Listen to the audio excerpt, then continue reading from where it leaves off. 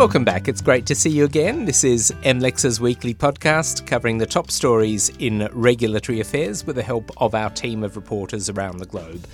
My name is James Panichi from MLEX's Asia Pacific team, and we've got a strong lineup of stories for you today. In the second part of the podcast, we'll stray a little from our usual policy beats to touch on the European Union's attempts to standardise charges for mobile and other devices. That's right, if you have a drawer full of chargers for old phones that have long given up the ghost, and if you often wonder why it is that all mobile device makers don't use the same connections for their chargers, this may be one for you. Spoiler alert though, the EU legislation is facing significant pushback, especially from Apple. Nicholas Wallace will join us in just under 10 minutes from now. First up, though, to Silicon Valley, where Google's announcement that it will gradually change the access to personal data available to apps on its Android platform has got people talking. And sure, any company wanting to empower consumers to have a greater say on how their data are used will no doubt receive praise from some quarters. But there's more to this move than meets the eye, especially in the light of a similar yet different move by Apple in relation to its own App Store. Mike Swift is MLEX's global digital risk correspondent, and he joins us now from our offices in San Francisco. And Mike, firstly, what is Google doing with what is being called Privacy Sandbox on Android, and why is it doing it? So essentially they're saying that the old way of collecting people's personal information and using that to target advertising is going to have to change. That they've already done this on the Chrome browser for desktop in saying that they're going to do away with tracking cookies. And now what they're doing on Android is doing away with something called the advertising ID, which is a unique code that any app that runs on the Android platform can use, so they know it's still, Mike Swift or James Panichi, no matter what app we're using. So that over time is going to go away, that unique ID, and Google is going to invent some new technology that will be less privacy invasive, but will still allow apps to target ads. So that'll be interesting to see how that works. So how is Google's approach different from Apple's app tracking transparency, all one word, initiative? So Google is really hoping to have their cake and eat it too here. They are hoping to still be able to target ads and to allow app developers to target ads and to collect data while still keeping people's privacy. Apple essentially took a much more authoritarian approach and basically said, we are going to require every app on the iOS platform that allows third-party tracking we're going to force them to let users opt out of that. And Google is taking a much more collaborative approach. They're allowing some of the big app developers to sort of look under the hood from the beginning. Even though they haven't fully invented this technology, they're giving them previews of how it's going to work. So it's a much less sort of aggressive and authoritarian approach, I guess you'd say, from the point of view of app developers. So if Google is really trying to give people more privacy, why would it face regulatory or legal risk in doing so? I mean, why wouldn't regulators be jumping with joy at that prospect? Well, some regulators may be jumping with joy. I'm sure regulators that are concerned with privacy are thrilled with this. But the thing is that Google and Apple essentially totally control the mobile app ecosystem between the two of them. So they have tremendous power. And Google has to be incredibly careful that it doesn't do anything to favor its own services or apps at the cost of apps that, in a sense, its competitors. Unlike Apple, Google is really an advertising company. So they have incentive to make nice with other apps that are in the ad business. But at the same time, they are competitors. So it's a very, very sort of fraught position they're in. They really have to walk a tightrope here between not asserting their power too much, but also improving privacy and changing things. I mean, what they're talking about here is not a minor tweak. It's a wholesale overhaul of how data is collected in the mobile ecosystem. So it's something that is really a risky move for them, but they really had no choice but to do this. Okay, well, let's talk about the winners and the losers. Who will be hurt the most and who will be helped the most by Privacy Sandbox for Android? Sure. So, I mean, the obvious victim here is Facebook, or Meta Platforms, if you prefer. Meta has already said that that Apple's changes are going to cost it $10 billion in revenue this year.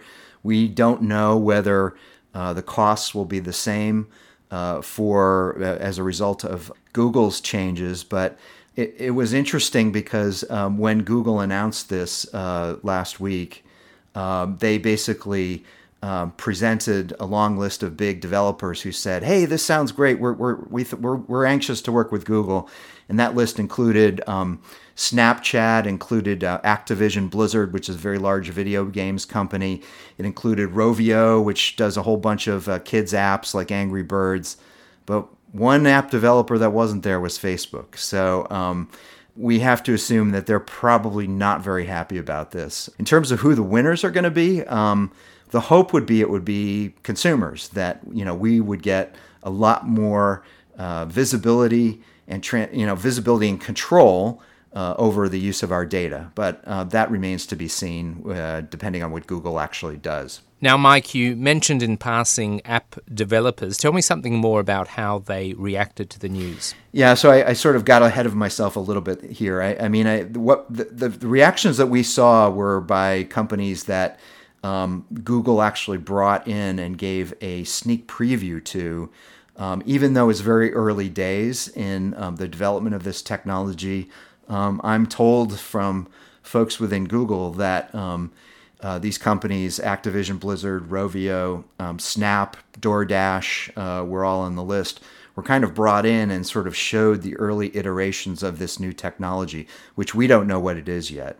Nobody else seems to really know what it is yet.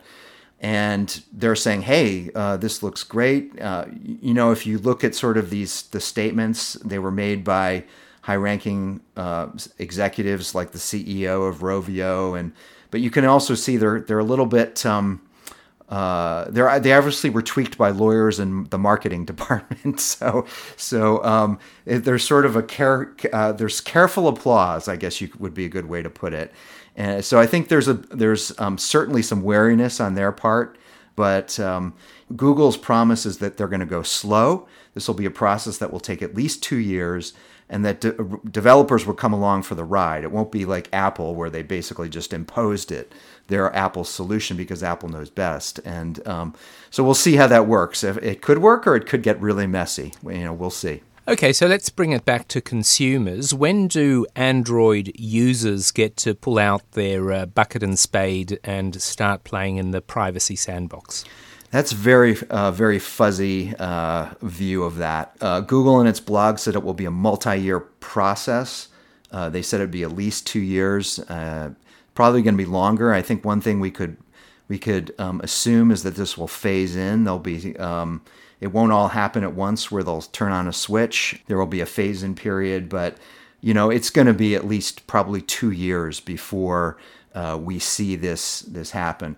What we could see before then is if things do get messy and app developers don't like what Google's doing, we could see litigation or regulation that might slow this whole process down. You can bet that Google is also giving previews to regulators such as the United States Federal Trade Commission, the ACCC in Australia, I would think, the EU. They're going to try to share as much information as they can before they end up in the hands. This ends up in the hands of consumers. So I guess the answer is we'll see. Yes, indeed. Mike, great talking as always. Thank you so much for taking the time. Thanks, James. Mike Swift is MLEX's global digital risk correspondent, and he was speaking to us from San Francisco. And his analysis of this issue is ready for you to print, read, underline, and quote to friends and loved ones. It contains a reference to Google having to navigate the Scylla and Charybdis of privacy and antitrust scrutiny. So there's one there for the fans of Greek mythology as well. Our website is where you'll find it, mlexmarketinsight.com. That's mlexmarketinsight.com. Just click on the News Hub tab for the very latest from our crack team of reporters around the world. That's also where you'll find our archive of podcasts, and there's plenty there for you to listen to. And of course, you can subscribe to this very podcast on iTunes, SoundCloud, Spotify, and Stitcher. James Panichi with you. Thank you for your company.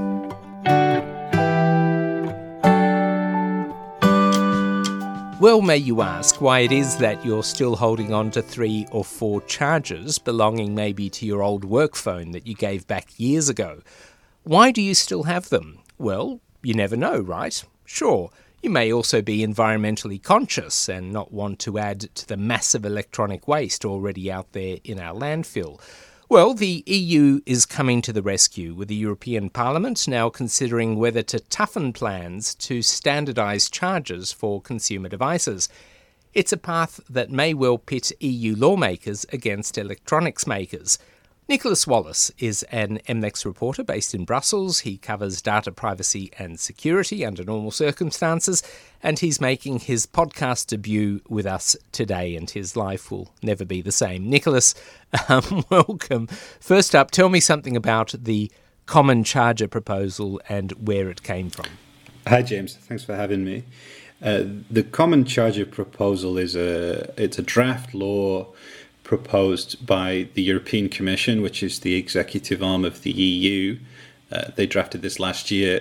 What they want is a regulation that would force manufacturers of a few portable devices, smartphones, tablets, cameras, headphones, speakers, and handheld video game consoles to fit all of these devices with USB-C chargers.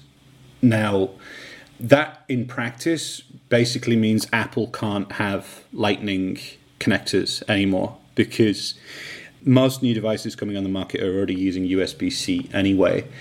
The origins of this proposal go back to a voluntary agreement, what's known as a Memorandum of Understanding, that the Commission signed with many manufacturers back in 2009.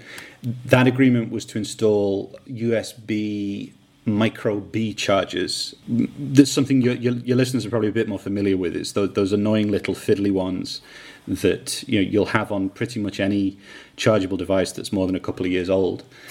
USB-C is basically the successor to that. It's easier to use. It's symmetrical, so it doesn't matter which way around you plug it in.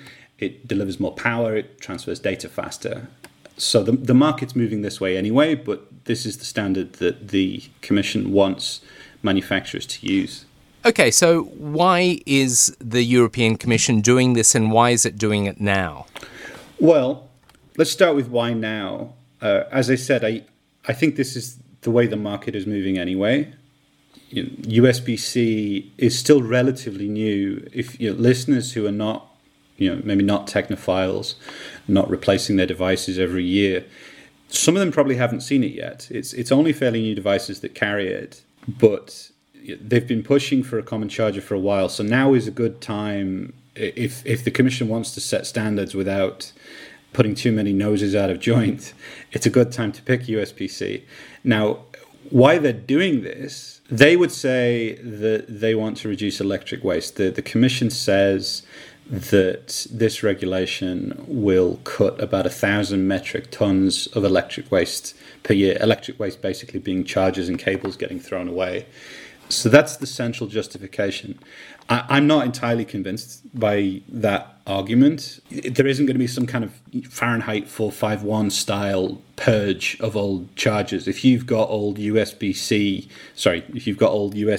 micro or Apple Lightning devices around your house that are still in working order, you're still going to have those. You're still going to want to charge them, and you will replace them as they get old over time, which is what you would have done anyway. And of course, USB-C, it's not going to be with us forever. There will be other standards in the future, especially as we move towards wireless charging. I could be wrong, but anyway, that's the Commission's justification. I suspect that this probably has more to do with being popular. which is not something the EU gets many opportunities to do. They don't get many opportunities to pass laws that ordinary citizens are even going to notice, let alone like.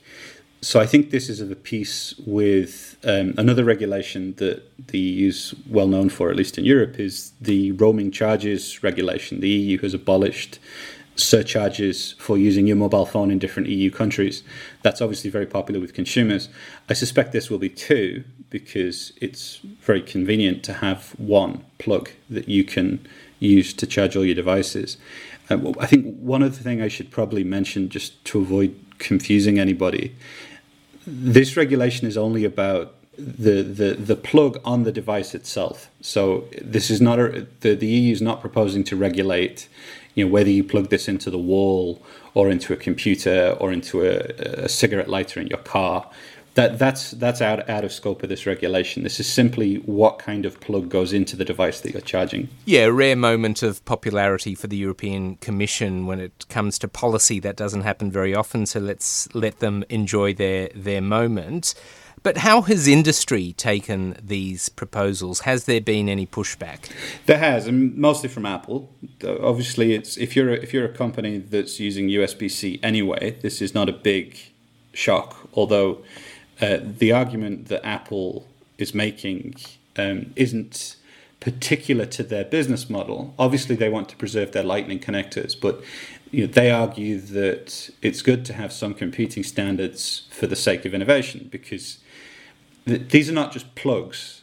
These different connectors have different capabilities in terms of how much power they can deliver, in terms of how much data they can transfer, in terms of ease of use. And what Apple's saying is that if the type of connector that manufacturers have to use is determined by the EU, that's going to slow the evolution of newer and better standards. I mean, we've already discussed how USB-C is itself a new standard that's superior to the old USB micro, which was the one that was previously endorsed by the Commission.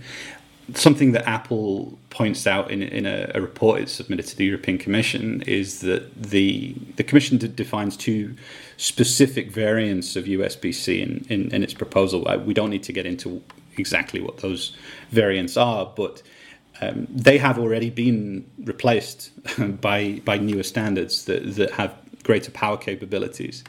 So that's been the main pushback from industry. It's been Apple for obvious reasons. They have their own interest to defend. But the argument is broader than that. It's where will the next standard come from if the law holds us to USB-C? So this proposal has now made its way to the European Parliament, where it's been discussed. What are lawmakers there saying? Right. So for listeners who don't know, the way laws get made in the EU is after the Commission comes up with its proposal, you have elected MPs in the European Parliament and national ministers in the Council of the EU separately come up with their own versions of the law, and then they have to argue over a final version. Now, the Council has stayed relatively close to what the Commission's proposed, but in the Parliament, it looks like they're going to come up with something much broader. So the legislation's being steered through the European Parliament by a Maltese Labour legislator called Alex Agius-Saliba. He has drafted a report based on discussions with colleagues that recommends broadening out this legislation in two key ways. First, he wants to expand the variety of devices that are covered, so it would add laptops, earbuds, those are small headphones, keyboards, shavers, fitness trackers, smartwatches, and all kinds of other things. He also wants to regulate other charging methods, particularly wireless charging. So this would greatly expand the scope of the legislation. It could complicate things. For one thing, it could affect charging methods that are not easily standardized because they're designed around the product. So an obvious example would be charging cases for earbuds. It's not clear whether or not this is intentional, but the text as written gives the impression that Apple and Bose and Sennheiser would have to have interoperable charging cases for their earbuds, which at first glance doesn't seem all that realistic. What is clear is that the intention is to regulate wireless charging, but wireless charging, while there are technical standards, like I don't know if they're QI chargers or Qi chargers, I'm not sure how they're meant to be pronounced, are a very commonly used standard for wireless charging of many devices. But one of the issues with wireless charging is, of course, the shape. So some listeners may be familiar with the kind of flat panel wireless chargers that are often used for smartphones and tablets. You literally just plonk your phone down on top, and they tend to work across a variety of different brands of smartphones. But if you think about some devices, you often have wireless charging that's a bit more tailored to the product. So I've got this electric toothbrush which has wireless charging, and there's this little nub that sort of slots into the bottom of the toothbrush. And you could go beyond that and also look at some fitness trackers and smartwatches that have charging cradles or charging clasps that are built around the product. What we're probably going to see, as Mr. Saliba's report is discussed in the European Parliament, is a lot of quite tedious haggling over just how much they can standardize. And no doubt we'll see a great deal of lobbying on this too. Nicholas, as long as my electric toothbrush doesn't lose power when I'm visiting the EU, I'll be happy. But it's been great talking to you today. Thank you so much for taking the time. Thanks, James. Nicholas Wallace is an MLEX reporter working out of our Brussels office. And if the ongoing debate about chargers is your cup of tea, Nicholas has written a fine piece of analysis that should tick all of your boxes. You can find it at mlexmarketinsight.com. That's mlexmarketinsight.com. Just click on the appropriately named News Hub tab for all of the latest reporting and analysis from the MLEX team. And subscribers, of course, have access to the full portfolio of coverage of the phone chargers issue, going all the way back to 2009. Goodness me, doesn't time fly. This is where I have to bid you farewell, but with the legally enforceable undertaking to be back in your feed next Friday at more or less the same time. I hope you can join me then. From me, James Panicki, and everyone here at MLEX and LexisNexis, thank you for your company. I'll see you again soon. Bye for now.